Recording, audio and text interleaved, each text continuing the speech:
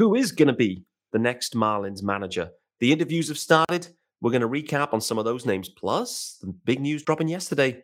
World Baseball Classic field and pools have been finalized. We should have talked about it yesterday. We ran out of time, so we're going to touch on it today. All on today's Locked On Marlins. You are Locked On Marlins, your daily podcast on the Miami Marlins. Part of the Locked On Podcast Network, your team every day.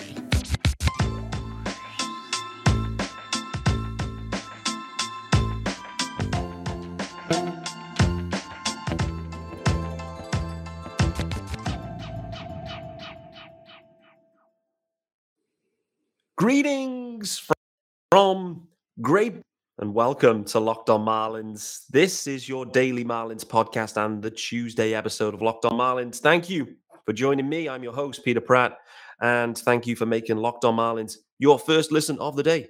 If you want to follow me, hit me up on Twitter, guys. No TikToks, no Instas. The Twitter handle at Miami Marlins _UK. You need to change that. Miami Marlins _GB. That's what I need to go with. If you are listening in podcast form, hit subscribe there too. Leave a review. Why not? It's available free and everywhere, and there's still 5 episodes a week, even though the Marlins haven't played for weeks.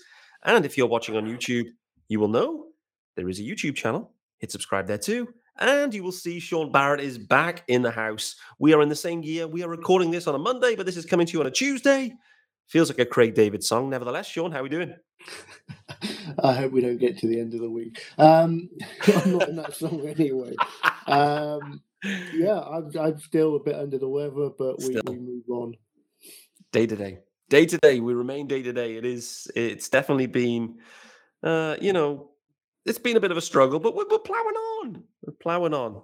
Nevertheless, Sean, we've got some news around the World Baseball Classic, which, okay, we're still in postseason mode right now, and rightly so. Everyone's eyeballs are all locked and loaded on the postseason, and it's going to be a fun couple of weeks, obviously. But we look a little bit further ahead into March, and it seems like a long way away. But all of a sudden, we have the pools confirmed, and we're waiting on who are going to be the qualifiers and where were they going to be placed. We obviously knew that Great Britain had qualified. The expectation, or what I was led to believe, and I'm not a specialist in this area, and the people I was asking clearly weren't specialists either. They were telling me Great Britain will likely be in Pool A.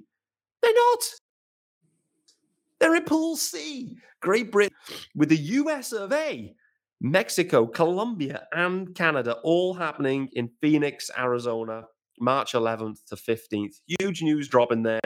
From a Great British perspective, Sean, what a pool. It's amazing, isn't it? I mean, it's their first time ever in the tournament, and to be playing against, any of the teams there, they are the world's finest. But to get to see them play against the USA specifically, immediately after a World Cup where England and USA are playing in the Football World Cup. I mean, how nice of us is it to at least let them win at their own game? Because realistically, what are we expecting? I'm not expecting anything other than 4 losses ultimately. But to be there, to be on that big stage, for UK, Great British baseball is absolutely massive. To see some Marlin studs in GB uniform is going to be so exciting. I am looking forward to this tournament more than I have anything in a long time, because I've followed baseball for many, many years, and it's always been super niche, and it's still pretty niche, don't get me wrong, but this is going to put us on that big stage is just a fantastic thing to look forward to, and to be playing in the US as well, not only against the US but in the US, is going to be huge for the Great Britain and baseball for the whole of the nation. Me too. Do you know what, mate? It's funny, right? Because they're clearly trying to grow the game in the UK and Great Britain and Europe. Obviously, they're committing to the London series again, and they're doing a game or two as well in Paris and France. So they're committing to this market. And I think it's strategic. It feels strategic almost. I don't know the ins and outs, and maybe I'm completely way off on this, but it feels strategic to put Great Britain in with the USA and to know that you have a marquee matchup there where it's going to be Great Britain and USA in one of the games. And in reality, it's marquee matchups against, a few of the other nations there too, no doubt. But if they would have been in Pool A, for example, which was mooted, you're playing against the Netherlands, Italy. There are other European teams, like that's not going to get the juices flowing like a game against USA in a market that MLB is clearly trying to grow. And I think it's strategic, but I think that strategy benefits us and, our fan base. And I'm pretty sure Jazz Chisholm will be licking his lips and be ready to rock and roll in that game. I mean, it'll be absolutely stunning. Like you said, we've also got Ian Lewis, finalized yet, but there's going to be at least 2 Marlins players there.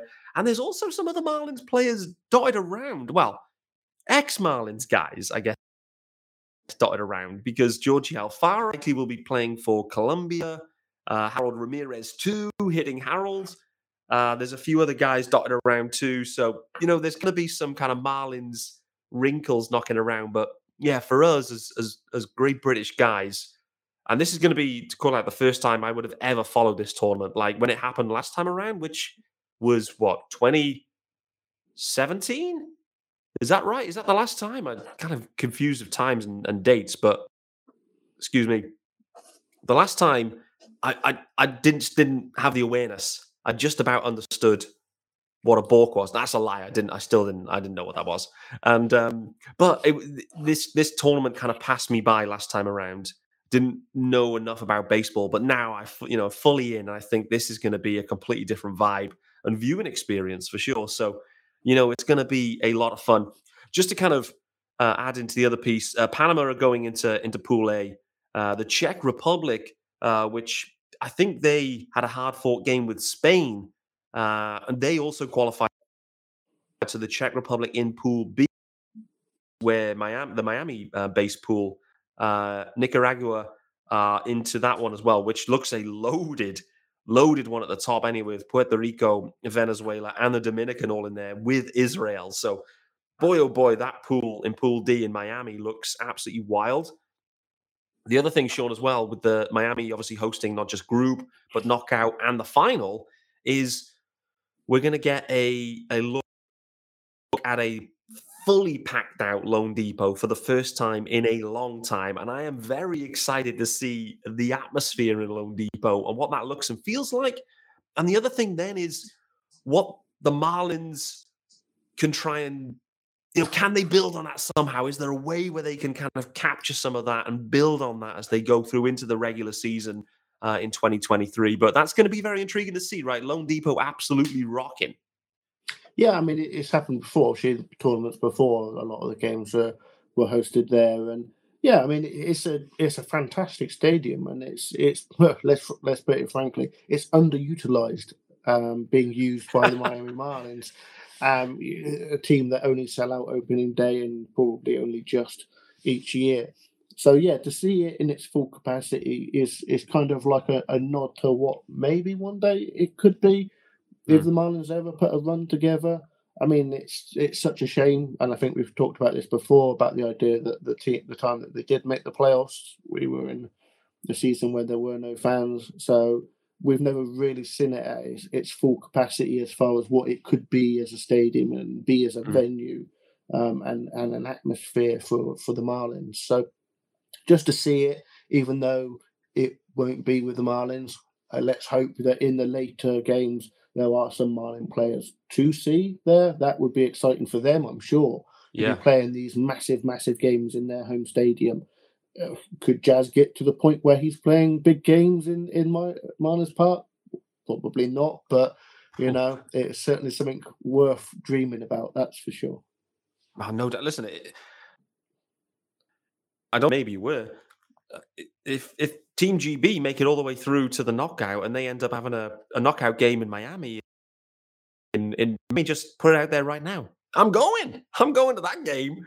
I don't care even if I don't have tickets, I don't care. I'm just going to go and stand outside and look at the home run sculpture. I don't care. What an absolute experience that would be. Imagine Great Britain facing off against someone in a knockout game in Miami. I mean, it just feels like in and around that. And I'm sure you'd be the same, Sean. I think we'd have to double up on that one. And we'd I guess, leave the wives at home. I guess it is what it is. I mean, it's going to be fun. I'm excited about it. It's got the extra juice of GB for certain, but I think the tournament itself is going to be fun. And I'm excited to see that for sure. Speaking of fun, it's time to talk about our friends over at BetOnline, of course. And for those that are watching, you can see the sexy graphics that continue. I absolutely love these. And betonline.net, it's your number one source for football betting info this season. What I do need to check out, just thinking about it, is who are the favorites for the World Baseball Classic. Surely the US must be up there. I know their team looks real strong. So US, I'm going to assume our favorites. I will dig out those odds next time around. You can find all the latest play news, podcasts, and in-depth articles and analysis on every game you can find. And as always, BetOnline, huge source for all your sport wagering information with live betting and up-to-the-minute scores for every sport out there. The fastest and easiest way to check in on your favorite games and events. It includes MLB, MMA, boxing, and golf. You can head to the website today or use your mobile device to learn more. BetOnline, where the game starts.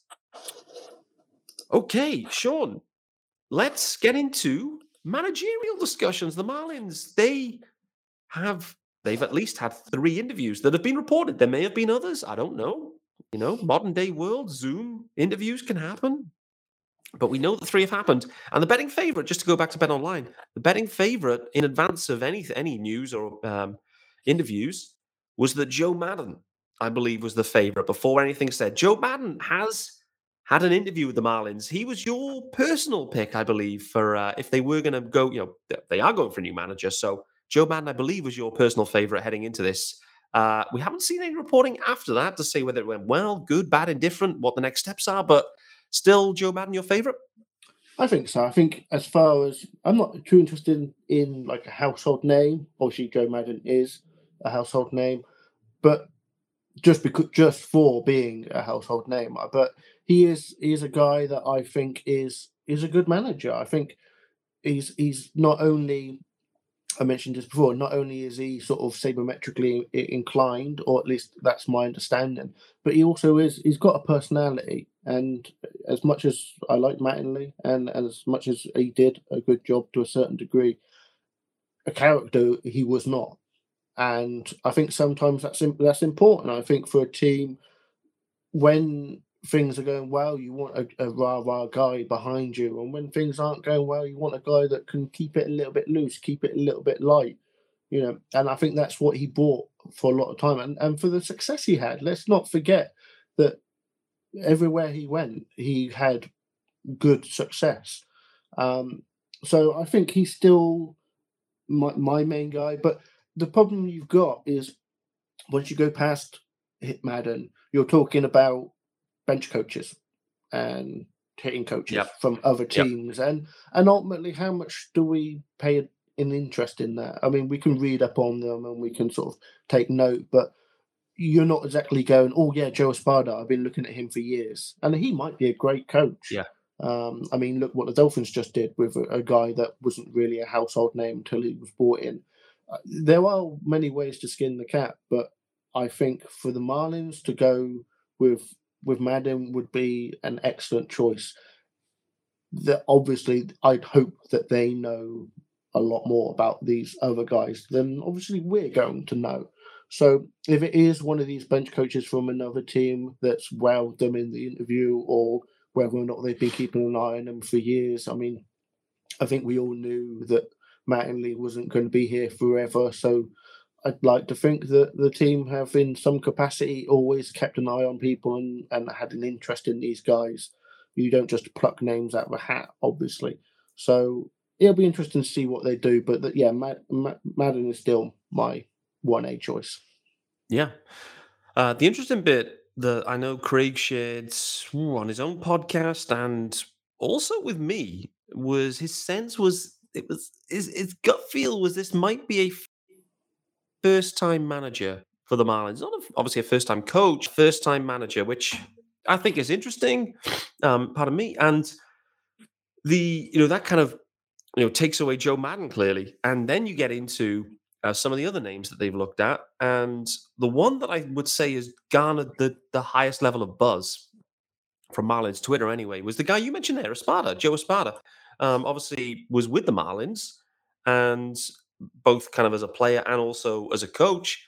And clearly, there's that connection there. He spent a good amount of years coaching with the Marlins too. More recently with the Astros. And listen, if you talk about teams that can just continue to stay at a level of success for a sustained period, boy oh boy, the Astros certainly are the the pinups for that.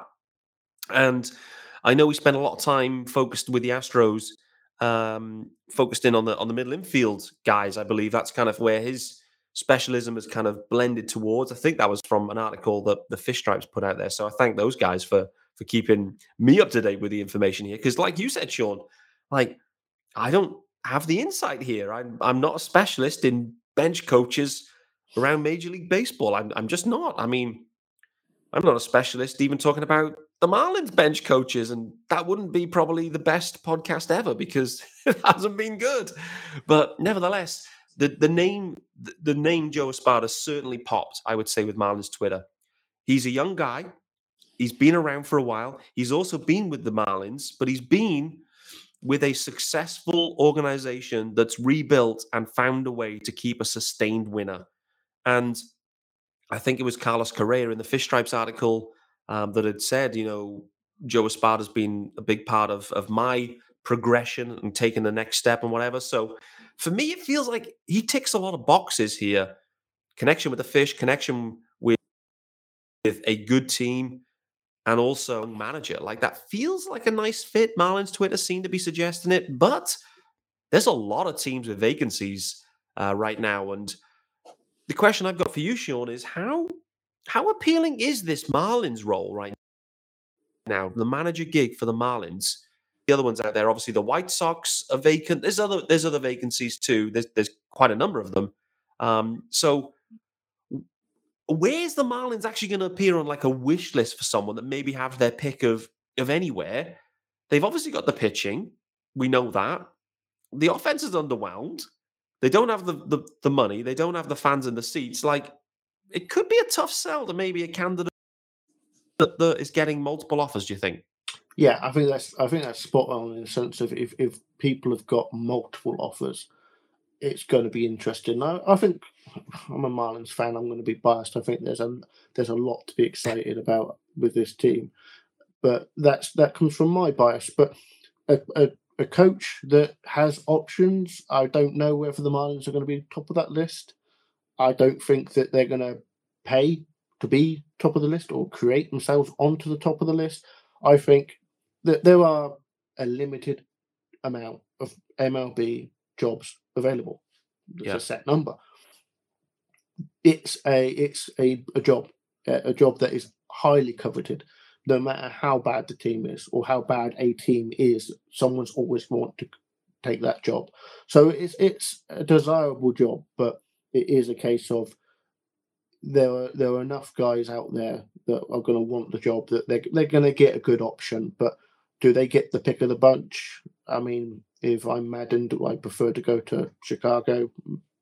You know what? Maybe. They might not be in the best position right now, but they certainly have the capacity to grow financially. So it will be interesting. I think ultimately, yeah, the Marlins job is desirable because it's a major league job, and there is some excitement, but I don't think that we'll be knocking off other teams as far as ideas for the role being the one that's number one on these guys' list. Yeah, I think that's fair. It's it can be it's a unique environment in many ways, Miami and the Marlins, I think, and you do have to buy into it. But at the same time, I do feel at this point in the Marlins kind of development, let's say, it gives someone the opportunity to be maybe a little bit more senior and have a bit more sway than perhaps other more established front offices and organizations and whatever. I think that's interesting where you get if I apply it maybe to football or soccer, and some guys are happy just to be brought in, be the coach, do their thing. Some guys want full ownership of everything. They want to be like a Jose Mourinho type vibe where they just have their fingers in everything and they're just a big part of all the decisions being made. And I get the sense that like you that could be on the cards maybe from a Marlins perspective because they've just got so many gaps in the front office, firstly. So like there's ways. So there's someone that could maybe craft a role or a unique kind of role or crossover. I don't know. I just feel like someone could get a little bit more control or ownership than perhaps they would do in a more established front office situation or organization. So I do think with that one is an interesting wrinkle. That's complete speculation on my front, by the way. So just have to call that out. But the third guy that has been interviewed that we have seen, this isn't speculation, is Pedro Griffol. Pronunciation may be off on that, by the way, but nevertheless, he has been with the Royals and bench coach for the Royals. What I would say on this one, the key bits that stood out for me is he is his approach in terms of analytics, I think, is a lot stronger than maybe like a Don Mattingly, for example. So I do sense that if they wanted to go more analytically driven, then maybe that would be a nice fit for the Fish. Equally, as I pointed out on Twitter, there's a crossover there with the Marlins. You know, the number one paid offensive player for the Marlins, and maybe overall the number one paid Marlins player at $15 million next year, Jorge Soler. His breakout, his career year, overlapped with Griffol. So, you know, there's some familiarity there. Does that matter? Could that matter? I don't know. But at least the Marlins can, you know, lean on Soler, get some insight there. You know, what's he like as a guy? How does he get the best out of you? Start to get some inside knowledge. I think that's interesting. Sounds to me like the analytics are high. Soler, you know, is he going to vouch for him? Yes or no? We'll wait and see. But you know, I do think it's an interesting one. Again, first-time manager, ticks that box, not ticks the box, but maybe fits the profile. Analytically driven, maybe. Craig Mish did say they were maybe not quite heavily going down that line, which was interesting as well. But any further thoughts on him? I mean, I know relatively limited amounts, but the bits that I've read, I can see how that could happen. It may not blow you away as a name, but there's definitely a pathway to this happening, I think. Absolutely. I mean, it is a case of why would we have ever heard of him? You know, he's a bench coach in Kansas City. Yeah, but they've not been good, by the way. Yeah, you look at his job roles that he's been through. So he started as a scout and worked his way through pretty much every single job you could imagine in baseball. So he's certainly been about, and he's certainly got a depth of knowledge. And yeah, the analytics, I think, I'm big into it, and I think successful teams need to be in on it as well. And then you look at the success that some teams have had with it. The idea that the Marlins have never really been all in, and for large swathes of time, they just completely ignored it as nonsense, and that didn't serve them very well, did it? So the idea that they're even going to touch, put a toe in the water of analytics is, in my opinion, a good thing. So maybe a guy that has that kind of, he's got that scouting knowledge, he's got that coaching knowledge, but he's also got that interest in the numbers as well. So I'm not expecting the Marlins to go full computer, but having someone that at least is aware of what it means and how to apply it would be important. And just to go back on your idea of a guy coming in and having full control, I mean, that would be incredibly desirable. It's almost a case of you can pick all your guys except one because we're keeping Mel. Mm-hmm. You know, and you see it in basketball as well, the idea that some of the higher name coaches get the option to be the GM as well because they want that overarching control of, I want to coach the guys I want to coach and I'm going to bring them in myself. Never really worked because it's two more than full-time jobs that one person's trying to do. But being able to tell a first-time coach that you've got that power that maybe they wouldn't get if they went into a more established team would be, that's definitely something that would be interesting for any number of these guys.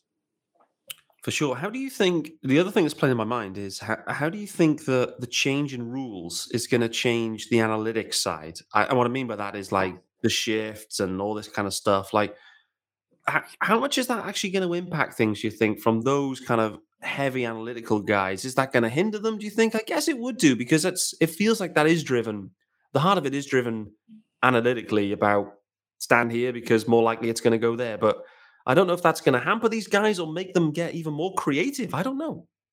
Well, it is a case of the shift is disappearing. We know this is going to happen, but I think that gets a lot of headlines in the idea of what analytics are and what modern baseball is compared to the traditional ways that baseball has been. But that's such a small sort of sector.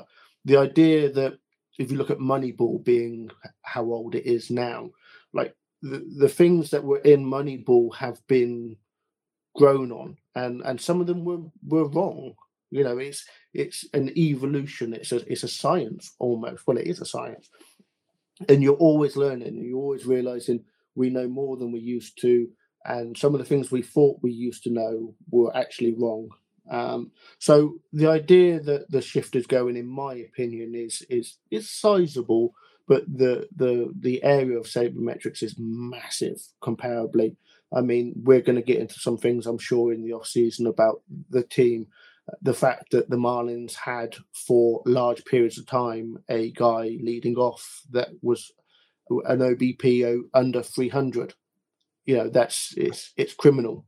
Just because he's got speed doesn't mean that he should be a leadoff hitter. There are many things, and that's basic. That's something that even a clown like me knows.